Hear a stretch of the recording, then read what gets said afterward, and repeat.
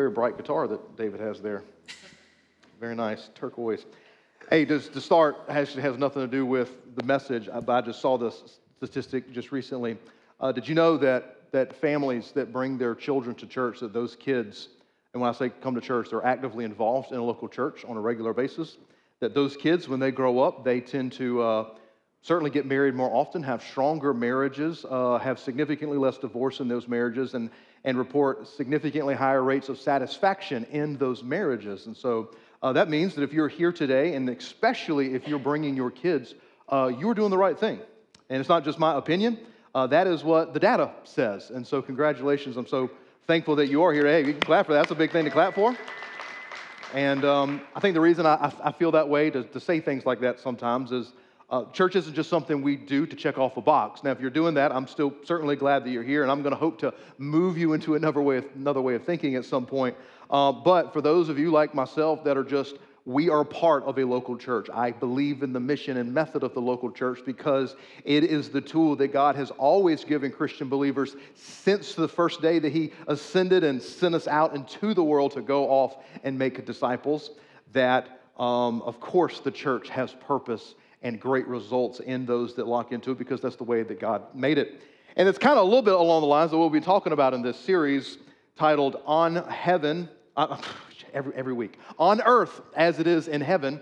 And so in this series, we have been discussing this idea that I have just kind of titled God's moral law, that God has put into the fabric of His world and His created order, these moral laws that we did not invent, but we certainly have discovered them through the teachings of Jesus and throughout Scripture. And it takes really just a quick look at history. And I'm not the only one saying this. Several recent works, just even in the educational space. A guy named Tom Holland wrote a book called Dominion, how basically all of us, if we were fish, we're all swimming in Christian water. Now, that doesn't mean that everybody that swims in the water is Christian, but our thought patterns, even those who are atheists today, think like Christian atheists, if you can think of those things, that the things that we hold valuable, care for the poor and those who are going through hard times, mourning with those who mourn, that might does not make right,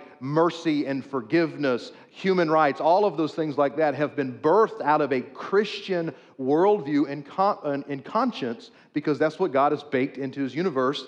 And those laws are just as sure as the law of gravity or thermodynamics or whatever other physical, thing that you would want to point out there. Again, things we did not invent. We didn't invent math. We discovered math, right? And so God has put all those things into it. And so each week we're looking at a different aspect of those things that our culture agrees that, yes, these are good things.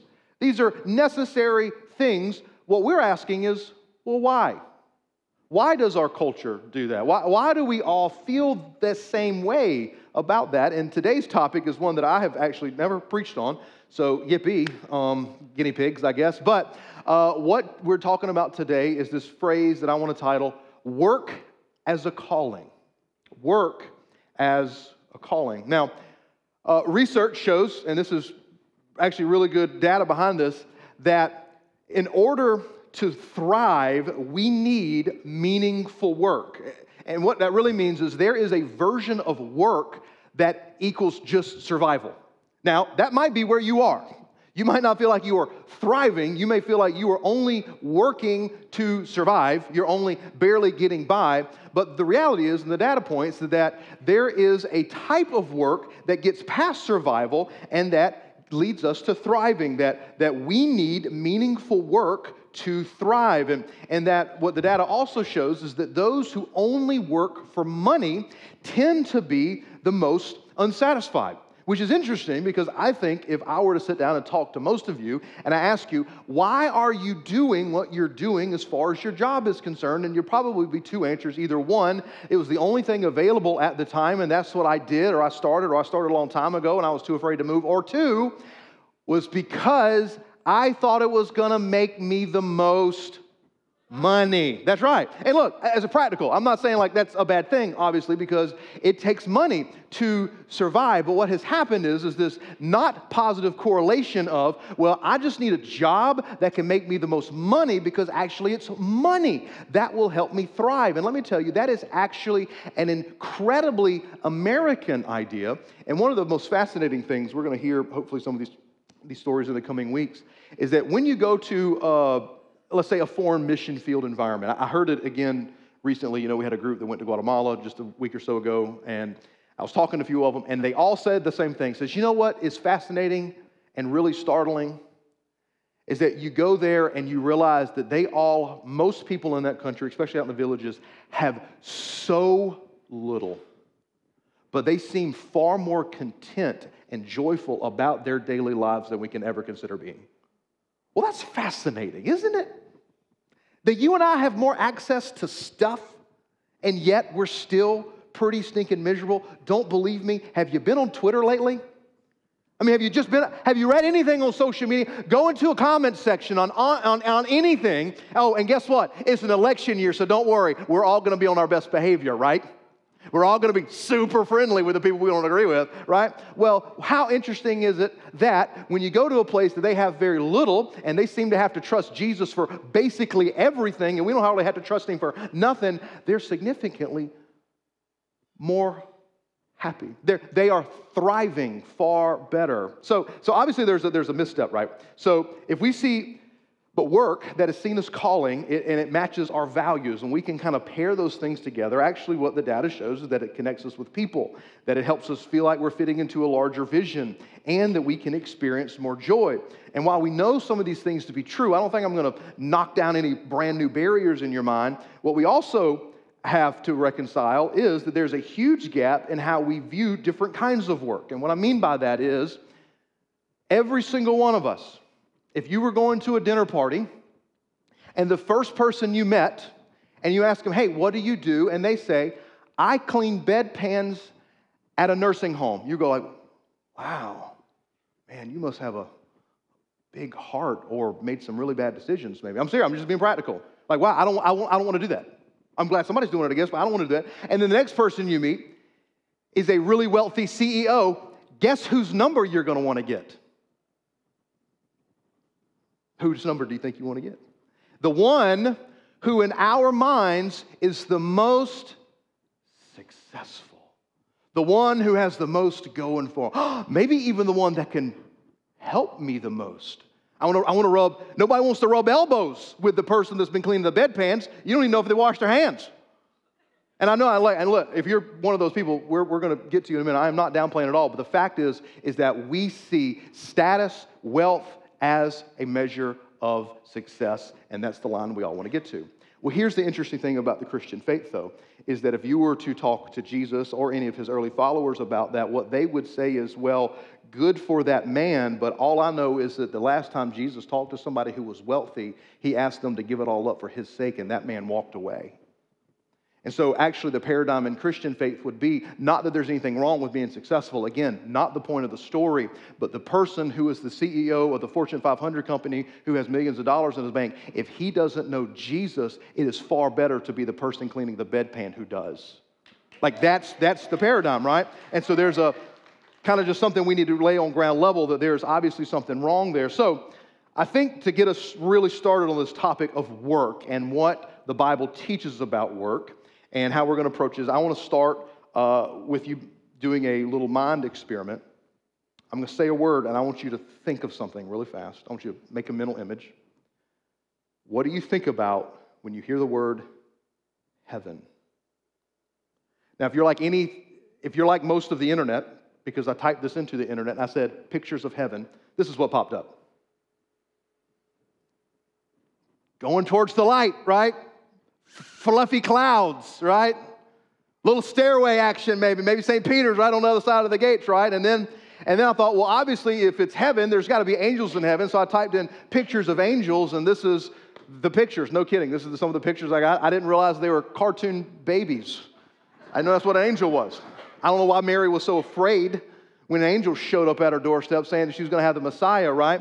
And I think if most of you are like me, because I have actually thought this, and so maybe you have and you don't want to admit it, but probably if this is your picture of heaven, you have actually wondered, oh my gosh, is heaven going to be boring? What if heaven is boring? There's supposed to be a boring there. You're killing the dramatic effect. There it is. We're going to work better on our timing on that. But what if heaven is boring? So you're telling me that at the end of all this, like, yeah, I get that no longer working to toil and hardships and life and heartbreak, but I don't really know if I want to sit on a fluffy couch. And look, this is a real thing because I have heard people say on the television, well, I don't know if I want to go to heaven. I think the party's in hell. I've heard it said. I heard a famous talk show host says, oh, we're all going to hell anyway. That's all right. I'll meet you at the party. That's how our culture thinks about this. Obviously, we as Christians have done a very poor job of trying to illustrate what heaven is, to be honest with you. And the first thing it starts with, heaven's not the end goal. Just so you know, proper Christian theology is not that we're going to go to heaven. We do go to heaven, but heaven's a temporary place, right? Where do we go? We go to the new heavens and the new earth, that we will be like Jesus, resurrected in body form again. You will be a physical body one day again if you trust in Jesus, not a disembodied spirit floating all around. That's not what the end goal is for the Christian believer. But we can also say that at the end of it all, at the end of time, when God makes things new, the pastor Randy Alcorn says in his book, Heaven, I love this quote, he says, we'll also have work to do. Yay! Only one clapper's like, yeah! That's the one that wakes up at 5 in the morning. It's like, let's do it! Everybody else is like, it's 5 again? I just went to bed. Not today. Why is it always Monday? Why is it always Monday? It's never always Friday. All right, we'll have work to do. Satisfying and enriching work that we can't wait to get back to. Work that will never be drudgery. But why will there be work in heaven? Where can we actually make this statement and this argument from a Christian perspective? Well, we're not going to go forward. We're going to go back. Because if we remember the beginning of our Bible, there was a span of time in which God and humanity were in perfect relationship as things were supposed to be. That was with Adam and Eve. And Adam and Eve were where? They were in the garden of Eden. So let's read Genesis 2:15. It says, number one, we can know. I'm missing my first point, actually. Number one is we are made to work. We are made to work. Genesis 2:15. The Lord took the man and placed him in the Garden of Eden to what? To work it. Whoa. I thought this was paradise. I thought he was somewhere down in the Caribbean. And there was a rum bar there. I don't know what, I thought it was nicer than that. I thought it was something fun. I thought like a cruise ship dropped him off. No, God, this is what God is actually what the Bible's always promoted, is that God wants to work in partnership with His creation. That God created us not to sit back and frolic in green fields. That's not what Adam was doing. That God has created us to be a part of continuing His work in His creation. And so God made the world, He placed man in it, and He says, man, I have a job for you to do. Adam was not unemployed. His employer just happened to be God. He also got fired. We'll get to that story in a minute. But he had a job. Adam and Eve had a job. God gave them commands. Again, I use this illustration all the time just for silly effect, but God could have named the animals, but who did He give that responsibility to? His created leader in His new world. But of course, sin has come into the world and it has wrecked things. And so what we always need to understand is that what sin has done, because sin is far more than just me be bad, me not listen, right? What sin is sin is a breaking down of God's created order. It's rebellion. And so if God is order, anything rebelling against that is what? It's disorder. It's chaos. It's brokenness. It's evil. It's horrible. We don't want to be part of that. But when we choose to live in our sin, or when mankind initially sinned, it broke everything. It broke everything. The sin of man broke the world. And so what happened is that when Adam rebelled against God, God came and you can look at it kind of parallel ways. God did give out the consequences. He doled out the consequences. God is Father. He's a Father. He punishes. He gives consequences. I hope that doesn't offend you, but that is how God operates. He can. He's God. But also, it's natural consequence too. It's just what happens when you do the wrong thing. You touch a hot stove, well, what? You get burned. Doesn't mean that God's punishing you, but he created heat in your skin. It's a natural consequence. The natural consequence here in Genesis 3, verse 7 is this. He said to the man, because you've listened to your wife and ate from the tree which I commanded you, do not eat from it. Don't do it. The ground is what? Cursed. The very ground is cursed because of you. You will still eat from it, as you were, but by means of painful labor all the days of your life. It will produce thorns and thistles for you, and you will eat the plants of the field. You will eat bread by what? By the sweat of your... It's a concert. I don't know what's happening. Obviously, there's a miscue somewhere. They'll get that right. It'll probably swap again in a second. You will eat the bread, the sweat of your brow, until you return to where? The ground, since you were taken from it. For you are dust, and you will return. So what does this mean? There was once a work that we were created for that brought life, that brought purpose. There we go, they fixed it. But now what work feels like for most of us is that it's crushing us into dust. So what else is like this, though? This isn't the only thing, so it's helpful to have some context around this. What other things has sin broken? Well, a good example is relationships. God created relationships, both with him and others. And so relationships can be a source of tremendous joy. But I would suppose that some of your greatest hurt has also come through broken relationships where sin entered in. Or maybe something like love. A beautiful, powerful thing that God made. He is love, but tarnished by sin can be disruptive. How about childbirth? Did you know that there was childbirth before the fall, that God created them to go and multiply before the fall? But part of the woman's consequence was what? Is that now it will be painful and dangerous. How about something like sex? Again, if there was childbirth before the fall, there was obviously sex before the fall. So now this beautiful thing that God has given the world is destroying cultures from the inside out as it does people from the inside out. Why? Because sin. There's so many things, happiness, peace, and certainly work. We can say that even though we were created for work, outside of God's design or outside of God's will for us, work does not help us, it breaks us. So what has work become? Something that crushes us. It grinds us into dust, and it takes us our energy. Something that we feel like we have to do instead of something that we get to do. And part of that is what we have done with work. So step one, we were created for work. God created us to be movers and doers and builders and thinkers and creators. But we have done something bad. We have done something very negative with our work is this. Our work is not our identity. See, we have attached our work to our identity. And an easy example of this is what? When we ask kids, what do you, and it's just one little letter. It's one little letter. What do you want to be? You got it.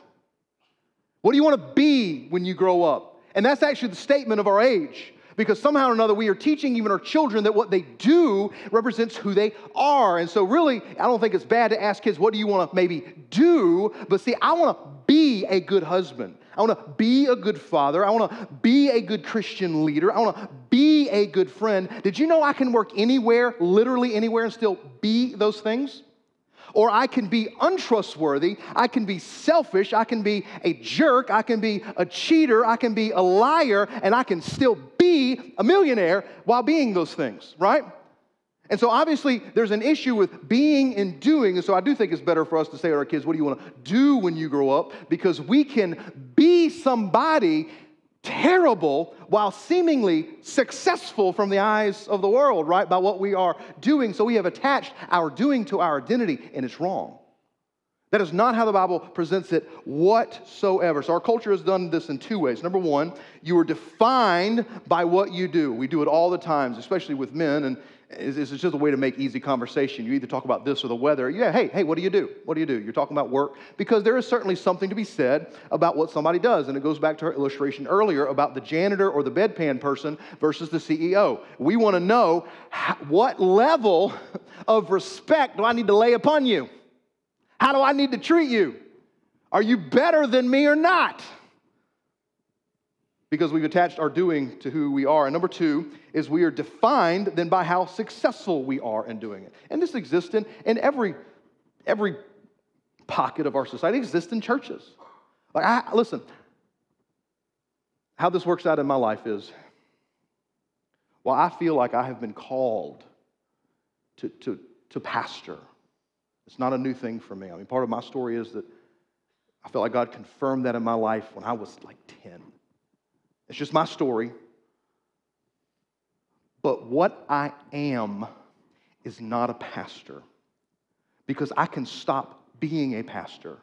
I may stop being a pastor one day. I may retire from being a pastor, or God sends something my way that doesn't allow me to be a pastor, but that does not change who I am.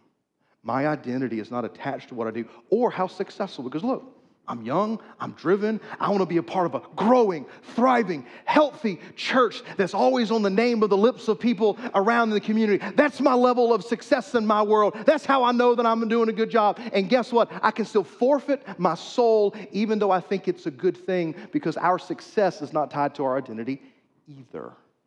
So y'all follow me. I'm just trying to use myself as an example there, but whatever that looks like in your life, no. See, achievement and identity are two very different things. See, Jesus says it this way in Matthew 6. Remember this in the Sermon on the Mount. We've been kind of looking at different aspects of that. Matthew 6:24, Jesus says, see, no one can serve two masters, since either he will hate one and love the other, or he will be devoted to one and despise the other. You cannot serve both God and money. And you may say, wait a second, Jesus talks about money. And you're right, which is why I've been trying to connect the dot in our brain that to us, success is money. That's how we view it. Money is the success. Money is the freedom. Money is the ultimate goal, because if I can make it up to that level that I can do whatever I want, then I can look at myself in the mirror and finally maybe be able to say, you are enough. But I will tell you that's not how it works. Doesn't matter how successful you become, if you're empty on the inside, something from the outside cannot fill it. So, as a Christian, how do we think about this? Well, the Christian way is this. Our identity is not in our work, but rather is revealed through our work. That regardless of what we put our hands in, we don't find our identity in it. Our identity is worked out through it. What do you mean? So we do things differently. We act differently. We think differently. We respond differently. We have different values and expectations for ourselves and what we do as work. See, if our identity is in Christ Jesus, which is what the Bible says, that means in Jesus, regardless of what you do, how successful you are or you are not, how much money you do or don't have, in Jesus you are still loved. You are still adopted into the family of God. You are still made new. You were purchased from death to life through a great price, the life of Jesus Christ. You are chosen, called, anointed, blessed, and highly favored, and you do not have to live in a mansion to be any of those things. Because your success isn't tied to your identity, who you know is. It's always been that way. And the trouble that you and I are going to have to navigate is not getting lost in the noise. Because I always want to be really honest to try to make sure this connects. So I live in the pastor's world, so I have to use pastor stories. But look, there was a real season of time a few years ago when I had to stop unfollowing other pastors on social media, not because they were doing anything wrong, because it began to do something in my heart that wasn't good. And I would walk around, even though I was smiling, angry and disappointed that I couldn't have what they had. And I would begin to tell myself things like, I'm just as talented. I'm just as driven. I've sacrificed just as much, maybe more.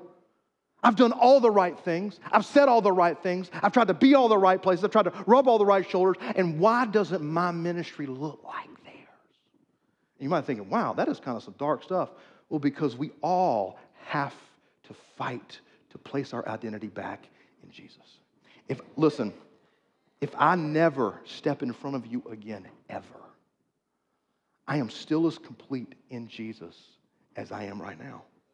Because this isn't where the identity lies. It's never in what we do.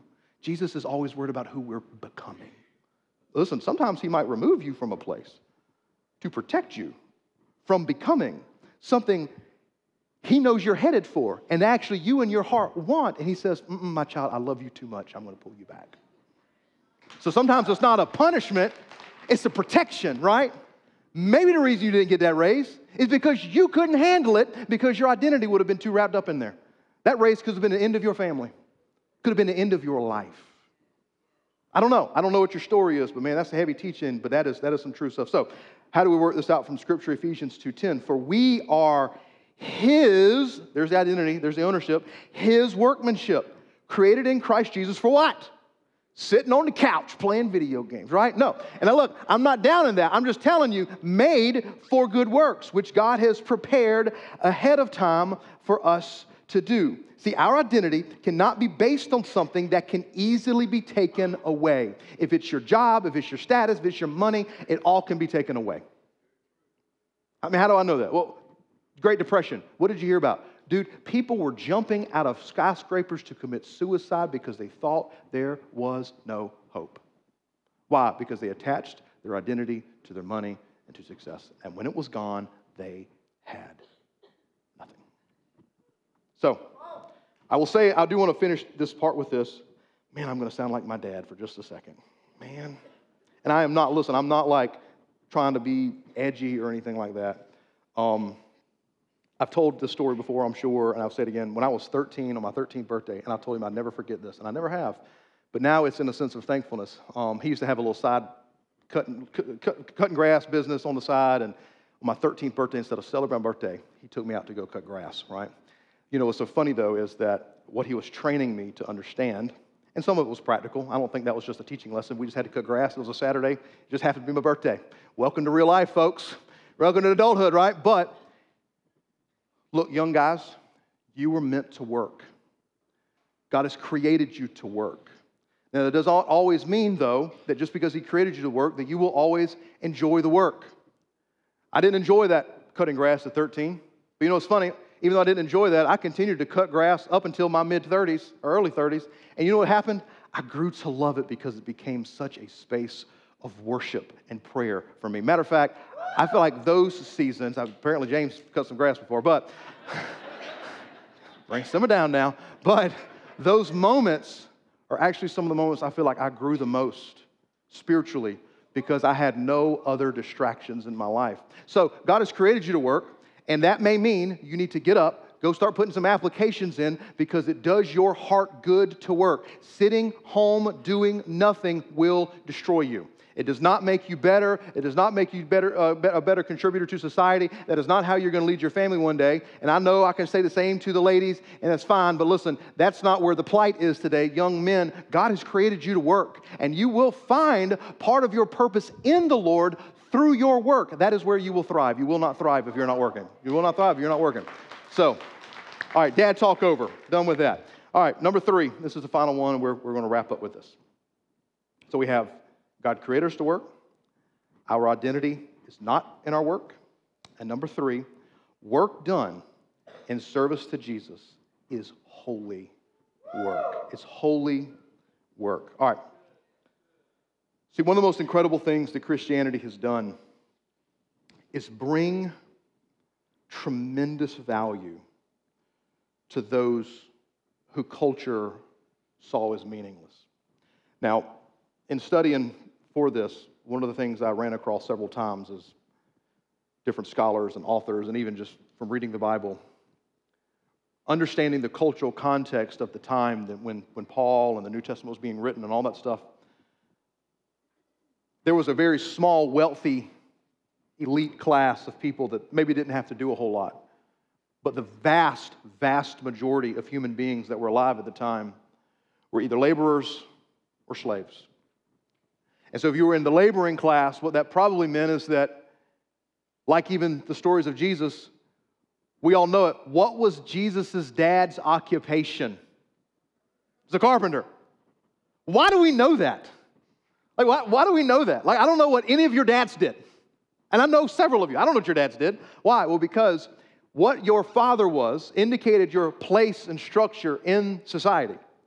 And if your dad was a carpenter, more than likely his dad was a carpenter, probably meant what? You would be a carpenter or a fisherman. Or, so you would stay within the family trade. So that was typically the laboring class. And then you have the slave class. And there was a good portion. Most studies say that at the height of the Roman Empire, probably somewhere between 40 to 50% of the entire population were slaves. And slaves would often come in two ways. Either A, from conquered people brought in, of which the Romans had conquered a lot. Or two, if you were massively in debt, you could basically sell yourself into slavery to work yourself out of slavery. Now, there can be a designation, just while we're talking about it, between that type of slavery, which at times maybe not have been quite as bad, but still slavery, versus the slavery that our country experienced in the past, which was absolutely, utterly evil. And of course, it was Christians that finally came to the realization that, look, slavery is not of God. So why don't we have slavery in the West? Well, because of the Christians. We talked about that. But for our time being, while we're talking about this now, what that meant is when Paul and Jesus and all these teachings were floating around for the first time, it was not in a society like ours where we're asking our children, what do you want to do when you grow up? Their answer would have been, what are you talking about? Obviously a carpenter. Obviously a fisherman. Or, well, obviously a slave, because that's what my father is. That would have been a dumb question. So number one, we are already a little removed because of our wealth and excess that we even think you have the ability to choose. And we do. You can choose. Any one of you could change your jobs tomorrow if willing to take the sacrifices needed to go along with it, but not in this culture. And so what Christianity started to do very early on is begin to level the playing field, because guess what started to happen in the Christian church? There is no longer male nor female, Jew nor Greek, rich nor what? So you're saying, in the eyes of God, whether you own a villa or you push a broom on the villa, we're the same? Look, I keep saying this. That's the birthplace, just so you know, of what we call equal human rights. This idea that all men and women are created equal, this is where it started, so you know. The words aren't exactly there, but the thoughts are being worked out over several generations to where finally, one day, somebody wakes up and goes, oh my gosh, this is God's plan all along. This has always been the way it is. It's us that impose these broken systems. But what that means is, look, when I read what I'm going to read to you next, this was not written to people like you and me. While it does still apply, it was not written to people like you and me who get to choose basically what we do every day. This was written to a church full of slaves and indentured servants, poor working class, along with some wealthy, elite people as well. This is what it says.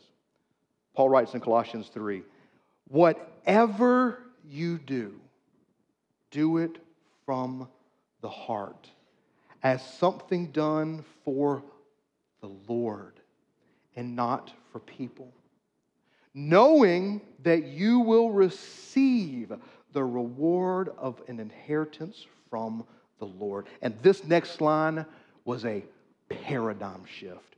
You serve the Lord Christ. What are you saying? No. I have a master. Or no. I'm a poor farmer or worker. What do you mean? No. They may think they own you, or they may think that you work for them, or that you're employed by them, but no, you know, because of who you are now. Because where your identity really is. No, you serve Jesus Christ the Lord. Now, how does Paul, because man, we miss it. Ooh, we miss it. This was outrageous. I mean, the truth is, this is why sometimes the wealthy, even in that time, did have a hard time accepting the teachings of Jesus, because if you're on the top of the totem pole, you don't want to have to be cast to the bottom. Because what Christianity does is it kind of flips it topsy-turvy, you know? But where do we get this idea? Because this is crazy. Is Paul just making this up? No. Because on the night before he was betrayed, Jesus, fully flesh, fully man, but yet, listen to me, don't make the mistake, he was still fully God. Meaning that at the moment of him bending down with a bowl of water and a rag to wash the feet of his disciples, he was simultaneously holding the universe together. That in that moment, infinity chose to become less than, like that of a servant. And I think we look at that, and I mean, I can struggle with that still sometimes. I get it, where Peter was like, Lord, you will not do this. But I think it was to show us that if you're a Christian, there's nothing beneath you. Like I think that made us what we all kind of need to hear today, because what we have in our culture is we all think that there's something beneath us. It's kind of part of what's baked into our DNA as a society. That as long as there's somebody beneath me, I'm doing okay. As long as there's somebody who's having a worse time than me. And so what the Christian message comes in and does, it says, oh, just by the way, there's nothing beneath you. How can you say that? Well, I don't know, because when God became flesh, the last thing he did was he washed the feet of his disciples. Oh, right before he walked to the cross, which was the worst, most defiling, horrific death for the lowest class of people. They put slaves on crosses to teach them not to run away. And that's how Jesus, the God of the universe, chose to die for you. So there's no paradigm in the Christian teaching now for us to say, oh, no, I will do work as long as it's matching my social status or class. How dare we ever think that way? That is not the heart of our God. And if that's in our heart, man, we need to be praying for God to break it, because it is not of God. And yet, what it also simultaneously does is this beautiful thing of, look, some of you feel like you have constantly been on the lowest rung of the ladder. And while I'm using these stories, and I'm trying to be very cautious, I don't want to demean it all, maybe you do clean out bedpans. Or maybe you are cleaning the office of the CEO, and you think that you're just another number or just another notch, and they can just get rid of you because you feel indispensable, and culture has told you to say that. But that is not the message of Jesus Christ to you and those like you. He has elevated the low, the lowly. And so guess why you and I are here right now? It is not just because the wealthy, powerful people heard this message of Jesus. They were the ones killing the slaves and tried to stop them from learning about Jesus. It was actually those lower people who were doing the most disgusting things that we don't want to do anymore. We want to outsource all that stuff, but yet they did it with a heart that was a worshipful heart to the Lord, and it became holy work. That's why you and I are here. That's what the first few hundred years of Christianity was full of, is just people on the bottom rungs that society had stepped on and stepped over, and then Jesus upped the level for everybody. And so I think the challenge here is twofold. That if you are on the bottom, if you worship the pursuit of, if I could only be better, if I could only be more successful, I can only be this or that or whatever, the work that you do will still crush you. But even if you feel like you're doing something meaningless or menial or small or insignificant, but done for the Lord, it is a tremendous act of worship. So I want to encourage you to check your heart and make sure everything you do is for the Lord. Even if it's not what you want to do right now. And look, if you want to change your place, if you want to move on or move forward or have new opportunities, trust in the Lord. Show up, work hard, be faithful, be honest, be okay when things and people that are wicked try to come and they lie about you and they do all these things. Listen, they did all the same to our Savior too. Like you're actually living more like Him. And look, I do believe that when you're faithful, God will open up the opportunities and the doors that you need. Be faithful. But look, if you're at the middle or the higher place, and check your heart. Make sure that even what you're doing is not just a Christian plated, covered version of I'm good and God has blessed me because look at how successful I am, and yet your heart is so far from God because, again, what is the Christian message? Better to be sweeping the floor and know Jesus than flying on the jet and not know Him. That's where we need to be. That's the kind of work that brings meaning. So my final question is this. What does it look like to be a Christian blank? Whatever you do, what is it you do? What does it look like to be a Christian? Pharmacist, construction worker, teacher, farmer. I mean, look, I want my doctors to be Christians. I want them to pray before they come talk to me. But I also want the teachers that teach my children to be Christians. I mean, I don't think that the church needs more people working for the church. I don't think the world needs more people working for the church. I think we just need far more Christians being Christians where they are. Like that's how the world has changed. Like if you're cleaning houses, pray over that house. They might not know the Lord. You might be the very spiritual breakthrough that God has sent in, and you think you're cleaning dust, but you're breaking down strongholds. Pray over those people. Be available. Love them. Like that's how we change the world. It isn't because we got to make all the money. Because you know what happens when we make a bunch of money? We forget about the people. We forget about the people, man. What does it look like to be a Christian blank? Insert yourself into that. You guys will stand with me. We're going to close just a quick brief response of song. I hope this has been helpful for you today. I hope it's been challenging for you today. I know it's challenging to me. Let's go to the Lord in prayer. King Jesus, I thank you so much that you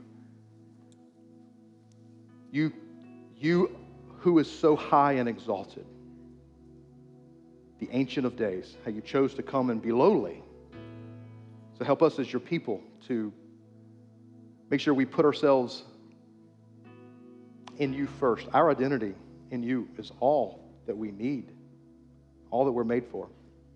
So help out of that identity us to have the kind of work that not just brings life and thriving to our own life, but to those around us, Lord. Maybe we feel like we are not called to what we're doing in this season, but help us to be faithful anyway until you open the right doors.